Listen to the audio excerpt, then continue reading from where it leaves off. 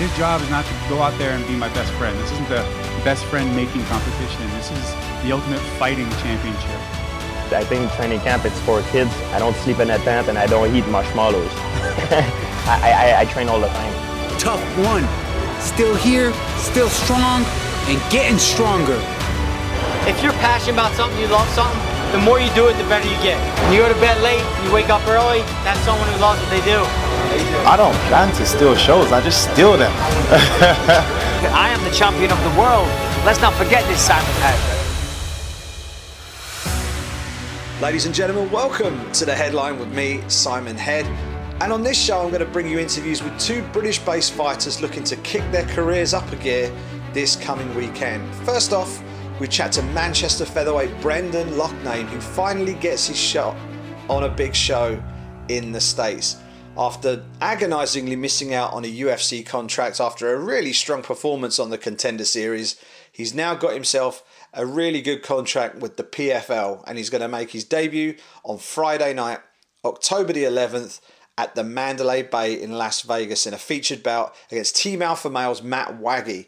That'll be his debut on the big stage. He'll look to make an impression in that fight, and then he's going to go on and fight in the season finale for PFL at Madison Square Garden on New Year's Eve. It doesn't get much better than that for the Mancunian, who's waited a long time for his big opportunity. Now he's got it, he's looking to take it with both hands. Two featured bouts for the end of this year, then he goes into the $1 million featherweight tournament in 2020. So we'll have a chat with Brendan. I've got him on the phone as soon as his fight was announced. Had a good chat with him as he looks ahead to this weekend's fight. Also on the show, we talked to the Black Mamba, Yannick Bahati, former EFC middleweight champion, former BAMMA middleweight champion. Now 1-0 in Bellator, having picked up a first round submission win on his Bellator debut, and also now competing at a more natural weight class at light heavyweight. Yannick Bahati has himself a main event slot at Bellator Milan this weekend against Melvin Manhoef, MMA royalty, a legend of mixed martial arts and kickboxing from years past, still doing the business at 43 years of age. He's in the main event and he's taking on Yannick Bahati. I had a good chat with Yannick, whose life story is a remarkable one. Coming through the Democratic Republic of Congo as a youngster, moving across to the UK, discovering MMA, and now having won two big titles, he's now looking to make a real impression in the Bellator cage. So that's what we have for you on this week's show. We'll kick off with Brendan Loughnane, then we'll move across and have a chat with the Black Mamba, Yannick Bahati. Two really interesting interviews. Hope you enjoy them both. Here they both are. All right, then, Brendan, you've got yourself a fight, PFL. Tell us all about it. It's the big debut. It's the one you've been waiting for, right? Tell us all about it.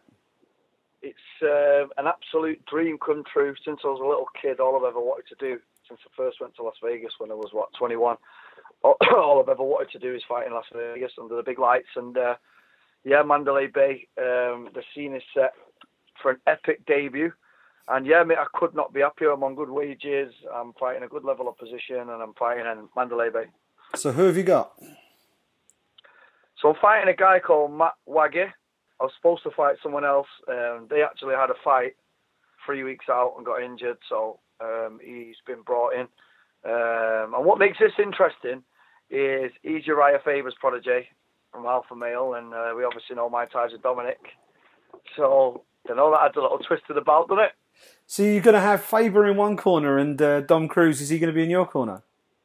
He's not, because our other friend is actually fighting that night on Combate Americas, so he'll be over there with him. Obviously, I'll have my team, so he's pretty busy. He did the last one in Vegas, but he's busy for this one. So, it'd be funny to see if Uriah's there. It will be on ESPN televised, so that'll be good news for everyone back home. We'll be able to tune in somewhere. Excellent. Yeah, I think what they do, I think they stream them on YouTube. I think you can watch them live. Brilliant. I think you can watch the event based on sort of the regular season stuff, assuming nothing's changed. I think they show them live on YouTube, so people will be able to stream it and cast it onto a big screen and all the rest of it. So hopefully it'll be nice and easy for people to watch. So we've had we've spoken in the past about going through the process, and obviously, you know, this story kind of started when you went on the Contender Series, and then there was all manner of things happened after what happened there, and you know, you were entertaining offers, and you know, the PFL came in, and you know, you've signed with them. How have things been since then? I know largely it's probably just been preparing for the fight, but I mean, what's life been like, and how's it been now that you've got yourself a contract now? You're part of one of the big organisations, as you say. You're going to be fighting in Vegas. I mean, how have things changed for you already? Well, like you say, you just touched on a few things there. First thing is, I'm signed to an organisation, which is massive for me because I've been all up in the air over the last few years. Am I going to go here? Am I going to go there? I was waiting for a really good offer, which finally came, obviously on the back of what happened with the Contender Series. And, you know, this was the real fitting offer. Where else can you earn $1 million in 6 months?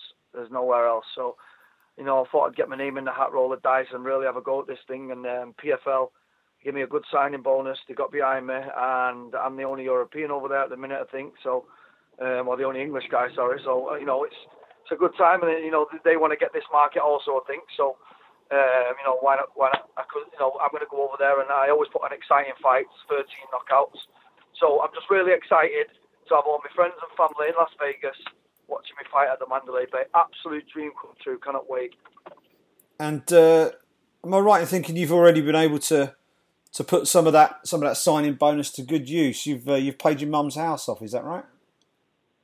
I mean, that was another thing. I did have a goal to do that when, you know, the right paycheck came in from MMA. So it was just a fitting thing that when it did that, I'd done it. And, you know, it just shown that, you know, every cloud has a silver lining. And it was, you know, it was really nice to be able to do that. So now it's all onwards and upwards now. And that's just the start for me. I want the million.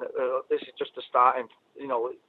That signing bonus was just like, it's the icing on the cake to what this is going to be for me. This is my new journey. I'll also be on the New York Madison Square Garden New Year's Eve card. And, you know, when they came to me and said you can fight Mandalay Bay and Madison Square Garden before the end of the year, my eyes lit up. So, yeah, I'm over the moon, Simon. And with regard to those two fights, obviously those two fights are non-tournament fights, right? So, Does your performance in those two fights have any impact on your participation in the tournament next year, or is that all locked down already? No, I'm locked down. I'm definitely in the tournament. But listen, I'm out here to make statements, especially after the last thing what happened. I'm out here to knock people out, and that's usually what I do. I have absolutely no idea how Bill Algeo stayed in that fight and didn't get knocked out last time. So listen, I've been looking to put a stamp on this. This guy's no bum. He's only lost 2 out of his last 10 fights. He comes from a very well respected gym, but I'm coming for straight savagery knockouts. And as you say, I mean, big stage, Las Vegas. Once you get into the tournament structure of it next year, you know, the fights will be coming thick and fast. And I know previously in your career you've had issues with trying to get opponents, and you know, you've had fights fall through and all the rest of it. You're now in a position where not only do you know that you're going to be getting these fights on a regular basis, you're also going to know who you're going to be fighting. I mean, how exciting and refreshing is that for you, having gone through the last few years sort of bouncing around trying to get fights and people pulling out or injuries kicking in, and now you know the runway is going to be laid out in front of you in 2020. Oh, listen, it takes so much stress. I spent a full year without a fight, starving all year round to try and take a short notice to be able to get a fight. And yeah, it was a really difficult time. And now I'm up against straight savages with crazy records like 33-1, Andre Harrison 21-1, like really good high level opposition. I'm going to fight 5 of them in the course of 6 months, and nothing gets me more excited than fighting twice in one night. I'm just really excited now. I'm at 29, in my prime, as they say, and I'm just really excited to showcase myself to the American audience on ESPN, prime time on a Friday night. And this is the stage that I was made for. Perfect. And obviously, you know, the hardcore fans who will have seen you back here in England and on the European scene. There'll be some who have seen you in that Contender Series show, but hopefully you're going to be putting yourself in front of a whole new audience and a much bigger much bigger audience once you start fighting in the PFL and fighting on ESPN. For those people who've never seen a Brendan Loughnane fight before, what are they going to see when you step into the cage on October the 11th? Well, this will be my 21st professional fight. 17-3. Even them losses are controversial. You're guaranteed an exciting fight. 13 knockouts out of 17 wins, and I'm very confident that I can get Matt Waggy out of there.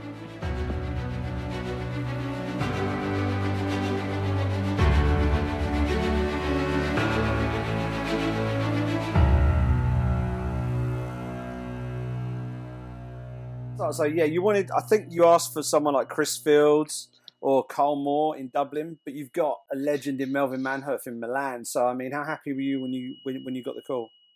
Yeah, obviously when I got a call, I was over the moon. Fighting a legend like Melvin Manhoef is a dream come true. Who wouldn't want to fight a legend such as Melvin Manhoef, especially on main event on Channel 5? So it's a dream come true.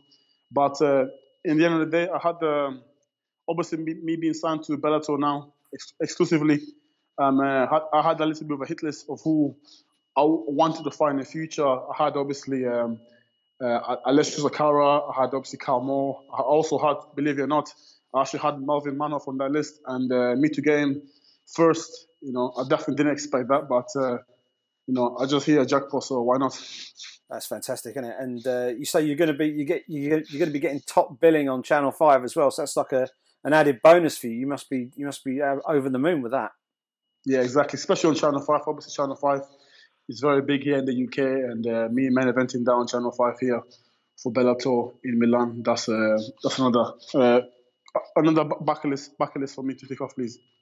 And that's probably going to involve doing a whole truckload of media and stuff in the lead up to the fight. How are you with doing all of the media stuff? Is that something that you enjoy doing, or is it something that you're going to have to get used to? To me, I actually love all the media. I love the build-up. I love the weighing. I love I love everything about MMA, to be fair. And the media for me, that's just another top thing for me that I like doing. Obviously, me coming into this fight, I'm coming with a background with being a two promotional world champion. So me doing a lot of media, main eventing, co-main eventing, it's nothing new to me. So I'm used to being in the spotlight, which I like. And so yeah, I don't mind the media at all, to be fair. I actually love it. I love the whole thing, So yeah. Brilliant. And talk to me about your martial arts journey, Yannick. I know you were born in the Congo and then you ended up moving over to England. Is that where your martial arts sort of started? Originally, yeah, I was born in the Congo in DRC. Obviously, I lived there for quite a while. I speak Swahili and French. And obviously, in the Congo, there's lots of war. Me, myself, I've been involved in 3 wars as a youngster, seeing grown men die in front of my own eyes, And obviously, living in the Congo ain't the best or safe environment for a young kid and opportunities. So obviously, my dad and my parents decided they wanted a better living for us, and eventually, we obviously moved into the UK. I went to school here in the UK. In my early teens, 15 years old, 16 years old, I started doing boxing, competing in boxing as an amateur in the ABAs, in nationals. I've done all that, and eventually, as I grew a little bit older, when I was 19, 18, I moved to Birmingham, which the city that I live right now, for university. And while I was here, I started learning mixed martial arts, the same gym as number 3 ranked UFC fighter, welterweight Leon Edwards. So we all started around about the same time. He started maybe about a year before me, but we've basically been training together for pretty much from the start, really. So yeah, that's what I would say. Yeah. So how old were you when you moved to England initially? I'll say it was 2000. Okay. 2000. Yeah, so it's quite a long time ago. I'll say maybe 11, if I'm correct. Yeah, by 11, 12. Okay. Yeah. And so when you started training martial arts in Birmingham, you were still studying for your degree at the time, right? So you were just doing it for recreation, is that right? And then you yes. Obviously, me coming from an African family, education is a very big thing in African family. So all the parents try to push the kids through education, college, school, university. So obviously, me being in the same scenario, I went to university in Birmingham. I got a degree in 2-1 in business management. And while I was getting my degree, I was training at the old gym called UGC here in Birmingham. Yeah. And where was that? Do you remember the moment, or what was the point where you decided, right, this is a career for me. I'm going to go down the. I'm going to become a professional mixed martial artist, rather than say taking your degree and going down in, moving into the business world with that instead. For me, from a young age, from 3, 4, 5, 6, I've always been interested in fighting, in martial arts. I used to watch Jean-Claude Van Damme film with my dad, I've got lots of cousins from the Congo, so we used to watch the Mike Tyson films when he was boxing back in the 90s. Yeah. So I grew up watching a lot of Mike Tyson. That's how I got into martial arts and stuff. And obviously me moving to a new country, being an outsider, outside of school, not being able to speak the language very, very well. You get into a lot of street fights, school, outside of school. So I got involved in a lot of street fights and stuff growing up here in England. But for me, in general, fighting is in my blood. As I said, from a youngster, I've seen grown men die in front of my own eyes, being in war. So I don't mind fighting at all. So, when I was growing up here in England, I used to get a lot of street fights. But to be honest, I didn't mind fighting in the street. I enjoy fighting. I love the competition. I love the rush of fighting. So either I was fighting in a cage or in the street, it wasn't something that really, bothered me or anything like that. So yeah. Yeah, and you mentioned, you were training at what was UTC, and now that's Team Renegade now, and yeah. as a team, you're absolutely flying, right? You've got Leon doing the business in the UFC, Fabian's making waves in Bellator, you're making some waves in Bellator, and as you say, you all, within like a year or so, you kind of all started roughly at the same sort of time, and you've grown up through your careers together. So how much does it mean to see all three of you doing well? I know you quite often you'll be cornering each other for fights, and it isn't just one of you having success. All three of you separately are all having your own journey, and you're all gaining success. So I mean, how valuable and how rewarding is that to be a part of a team that's having success rather than just one person? Obviously, as I said earlier, when I moved to Birmingham, the first gym MMA gym that I trained at was obviously the UTC here in Birmingham. Yeah. Believe it or not, that's closed down now. Yeah. A lot of politics go into that. That's closed down now. So, yeah. But me, Leon Edwards, his brother Fabian Edwards, Vaughn Lee, who fought in the UFC as well, came from that gym. We've also had Paul Taylor from the UFC who came from that gym as well. We've got Nafas Fredericks, who is fighting for the current cage warriors middleweight belt right now. He fought for a last fight, but he got a draw. Yeah. So he's having a rematch.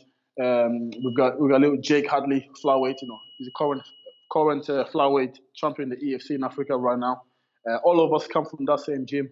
Obviously, with the gym closing down, we've all relocated to Team Renegade now. Originally, that was a grappling gym. We used to go there for our grappling, but since with the UTC closing down, all of us basically just moved there.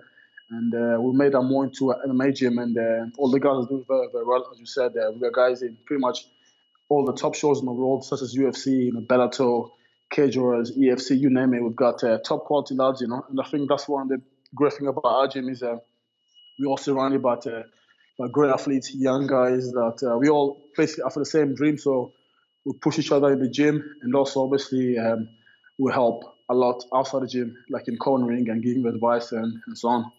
So with the situation with UTC shutting down, and then all of you as a group sort of upped and moved and virtually created a new... You kind of took your old team but created a new team almost, Renegade. Who sort of led the way with that? Was there one of you, or was it like a group of the more senior members of the team said, look, let's see if we can do this, let's all go? And I mean, how did all of that work? Obviously, as I said earlier, with the UTC closing down, originally the gym UTC closed down, and then they're relocating in a different city. Right. And obviously, there was a lot of politics going on. None of us wanted to join them, follow them anyway.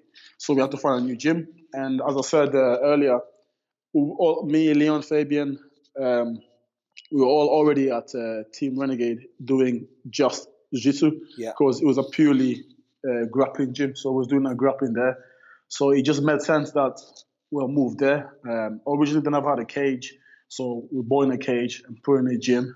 So now we're doing all our MMA training there. It wasn't more like one person. It was just literally, that was the the common idea to move there. It just made sense. Yeah. Do you know what I mean? So plus we got on well with the guys that were there.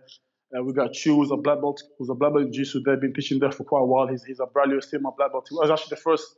He was Braulio Estima, first black belt ever.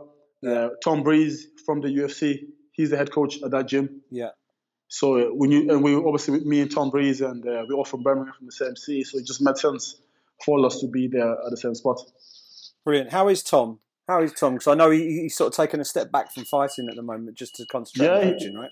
He's all right. He's in the gym now. He's still training. He's in boxing. He's doing his grappling. I believe he's got a grappling tournament with Lee Chadwick from Bellator. Okay. Coming up soon. I believe so. Oh, is that the Polaris? Is that the Polaris event that's coming up? I'm not too sure what show, but I know he's supposed to be fighting Lee Chadwick for Bellator in a grappling tournament coming up soon. So I know he's training for that. But he's doing well. He's doing really well. Good. He's got a little daughter, so he's focusing on that as well. Oh, that's good to hear. I always get on well with Tom. It's been a while, obviously, with him sort of stepping back from MMA. I haven't seen much of him, so no, that's good to hear. And he's a good lad. Yeah, and obviously, you've held championship belts with BAMMA and EFC. I mean, given that you're African born and bred, how much did it mean to win your first major title in Africa for EFC? That must have been pretty special. Yeah, that felt very, very special. Obviously, me being born from the Congo, which is not only a few hours away from South Africa, it's a big dream come true. Fighting in front of my. Obviously, when I'm always fighting usually in Europe and over here. So me fighting in Africa, that was definitely a big dream come true. My cousins and family members from the Congo managed to get a flight and see me win that world title, which obviously meant a lot to me, of course. And you followed that up with the BAMMA belt, and things have gone on since then. And you've got that exclusive deal with Bellator now, and you've got Melvin next. Now he's obviously the biggest name that you've ever faced, right? But you've had you've had title fights though. So where does this one? Is this the biggest fight of your career? Would you say? For me, definitely this is the biggest fight in my career. I know I fought for major world titles in the past and I've won and defended them belts, but especially, me, as I said to you earlier, and you said as well, me winning the EFC belt and then winning the BAMMA belt, I actually I managed to hold both belts at the same time, which is, something that I'm really proud of. And then obviously I went a little bit on a downfall after that. And then me coming back now here, moving division and fighting light heavyweight, it feels like I've got a new life, I've got a win now, light heavyweight now. And now it's like a second chance pretty much, It's another opportunity in my career, fighting a legend in Melvin Manoff. And I believe this fight by far is the biggest fight I've had in my life. And like my coach told me, I was speaking to my coach when I got offered the fight, and he said to me, in the end of the day, Yannick, this fight is a meal ticket, Yeah. It's a meal ticket for your family, for my kids, So, I get this win out of the way. It's gonna, so only good things are gonna come from this win. Yeah, absolutely. And I was going to ask you about the change in weight class. Quite often, when I talk to fighters and they've moved up a weight division, it's almost like a sigh of relief. The weight's been lifted off their shoulders a little bit. They haven't got to kill themselves to get down to the weight. And more often than not, they seem to perform better once they've moved up. Do you feel better and stronger at 205 than you did when you were cutting down to 185? By far. My teammates, I remember when years ago I had in 2011, 2012, I had ACL surgery on my knee in the past before, and obviously rehabbing that knee. I was out of fighting for 2 years, and I just grew, because I was lifting weights, relaxing. I wasn't worrying about trying to keep my weight down for them 2 years, and I just grew and grew and grew and got older. I got really, really big, and I remember when I once saw my knee was fine 2 years later. After the ACL and getting signed to the EFC, making my middleweight comeback again. I remember Leon told me this, my coaches told me this. They told me that, I think, Yannick, you're too big now. I think you should fight at the light heavyweight division. And this is 3 years ago they told me this. You know what I mean? So looking back, I should have listened then and just moved up to light heavyweight, but I was just a bit too stubborn. I wasn't losing, I was winning. So they say that if it ain't broke, don't fix it. So I had more that type of mentality. But as I grew older, carrying a lot of weight, and me growing older now, it became more difficult, and not just difficult making the weight, because I'm very disciplined. I eat clean, I live my lifestyle well, so making the weight wasn't too much of an issue to me, because I'm disciplined. But then, to rehydrate and, getting back in the cage healthy, there's a difference between making a weight and performing at the weight. And I believe me fighting at middleweight, I was just killing myself. I couldn't take a punch. It affected my cardio, it affected my strength, it affected my lifestyle. Do you know what I mean? So I have to go when I go to a movie to watch a movie. There's me eating nuts, almond nuts, cashew nuts as a snack instead of having, something a little more pleasing. It just ruined my whole life. To be fair, it became like a whole life, like a big, massive lifestyle change. And after a few losses, and I fought in Poland for KSW as well. Yeah. That fight, and when I lost my Bama belt, them two fights were one of the worst weight cuts I've ever had in my life. Personally, looking back, I should have been even fighting. Maybe I should have even just pulled out or even missed weight, to be honest, because that's how bad it was. Right. But, I'm a man of my role. I signed a contract to fight at 185, so I made the weight and fought like a man. But looking back, it wasn't, for my own health, it wasn't really a good idea. But me moving up now, it's like a new life. I'm fresh, I'm strong.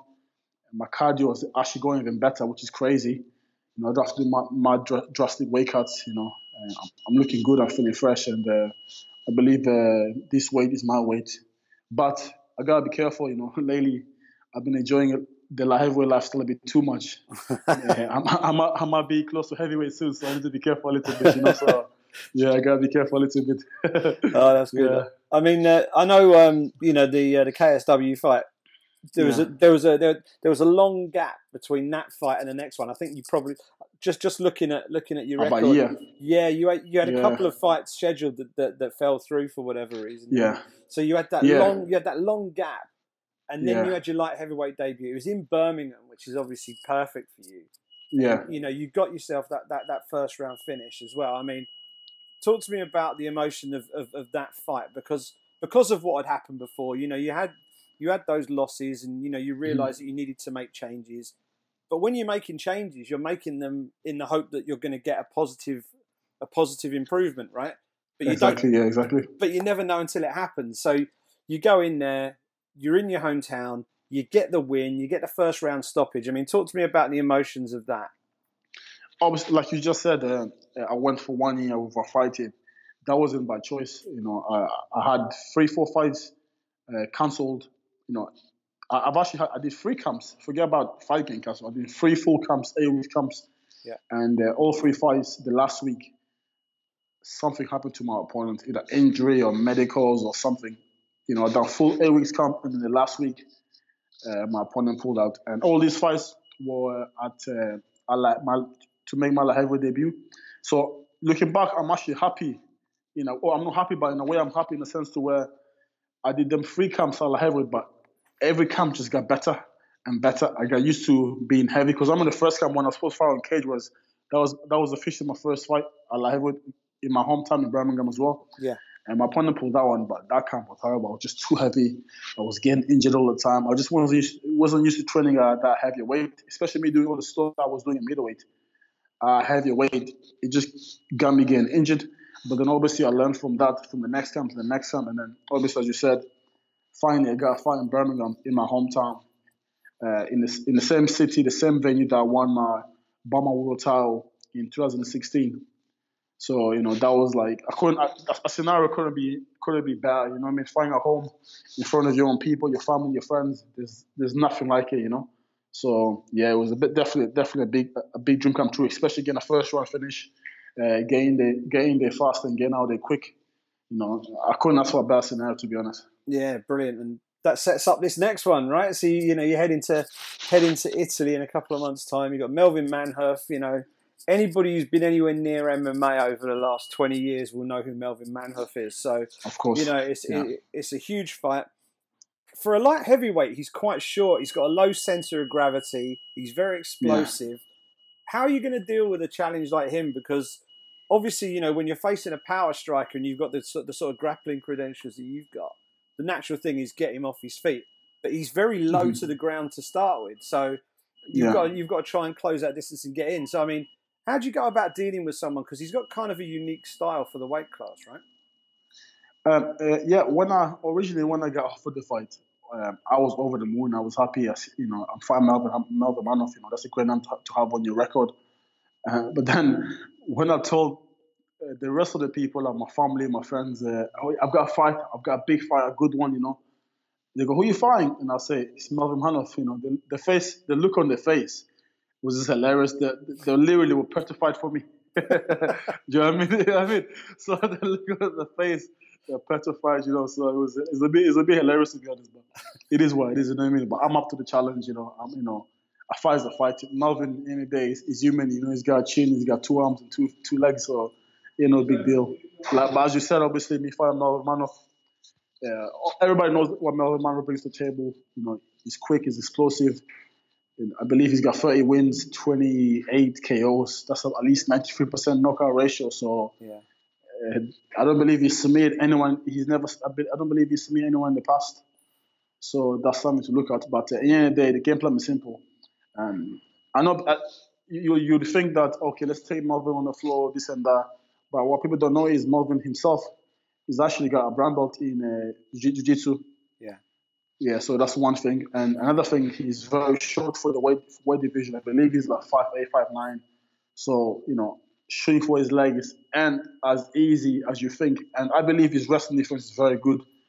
I know he's a brown belt, but, he's a brown belt, but, I believe if the fight hits the floor, I'll treat him like a white belt. That's just the honest truth, to be honest. It can be a brown belt, a black belt, it doesn't matter. Me on top, I'm a handful for anybody. So if I get on top of him, I'll just treat him like a white belt. And he's a striker, but he ain't the most technical striker in the world. I believe my striking is better than his.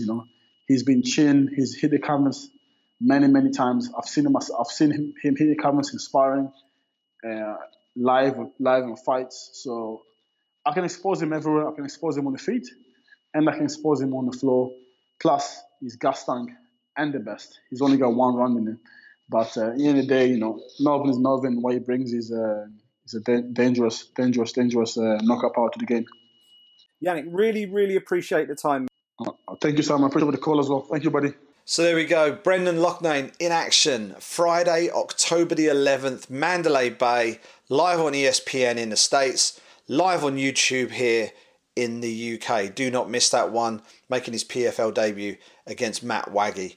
Really optimistic for what could be ahead for Brendan Loughnane. He's been one of the most talented fighters to come out of the UK for quite some time. Now he's finally got his big chance. So looking forward to seeing how he gets on in the PFL. And that's on the Friday night. Then on Saturday, we turn our attention to Milan, Italy. Yannick Bahati, I mean, if you just heard that interview there, what a story this man has. Incredible adversity that he's had to face at such a young age, and images that no one should ever have to see, let alone someone younger than the age of 10.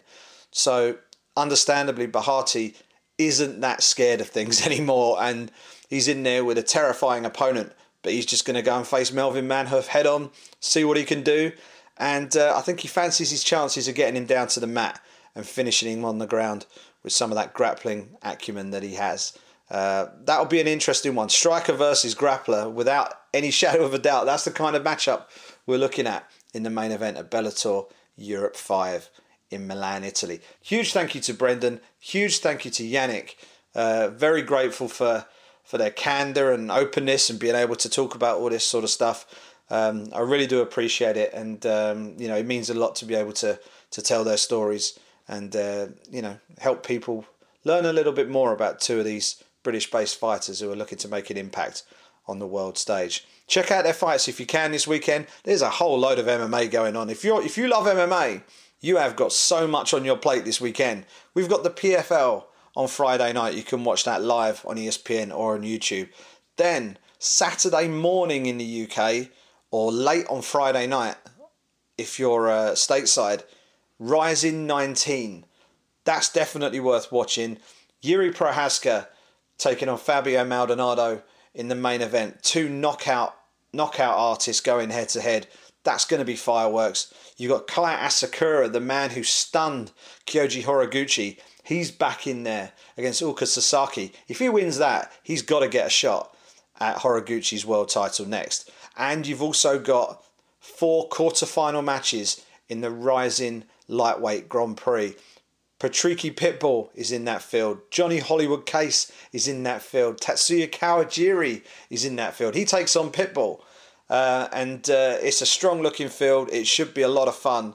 The 4 quarter-final matchups will be on the very top of the preliminary card at Rising 19. Definitely one to get up early for. I'll be covering that for MMA Junkie. So definitely check that one out. You got Bellator Milan in the evening, European time. Then you got UFC, Ioanni Jędrzejczyk versus Michelle Waterson at strawweight. The winner of that may well find themselves getting a shot at the strawweight world champion, Weili Zhang. So that's a huge, huge fight down there. And that's not it, because on Sunday, One Championship are hosting their twin card event, 1 Century. They're going absolutely all out for this. 2 full fight cards featuring a host of world championship fights, tournament finales. Angela Lee's fighting Zhong Jing Nan for the strawweight world title. We've got the finale of the lightweight Grand Prix. Christian Lee, the lightweight world champion, is stepping in to replace Eddie Alvarez against Dagi Arslanliev, who is an absolute killer. If you haven't watched him fight, definitely look out for him in a tournament finale. If Christian's not on his game, we could well see a new champion. We've got the Kickboxing World Grand Prix finals. We've got all sorts going on that card. That's going to run through much of the day on Sunday, so definitely check that out as well. So much MMA to consume in the next few days. Send us a tweet at Simon Head. Let us know which events or which fights you're most looking forward to watching. Interested to hear what you guys are going to be watching and who you're going to be paying the most attention to. And we'll be back sometime next week with a little bit more on the headline. But until then, enjoy the fights, and there are loads of them, and I'll speak to you next week.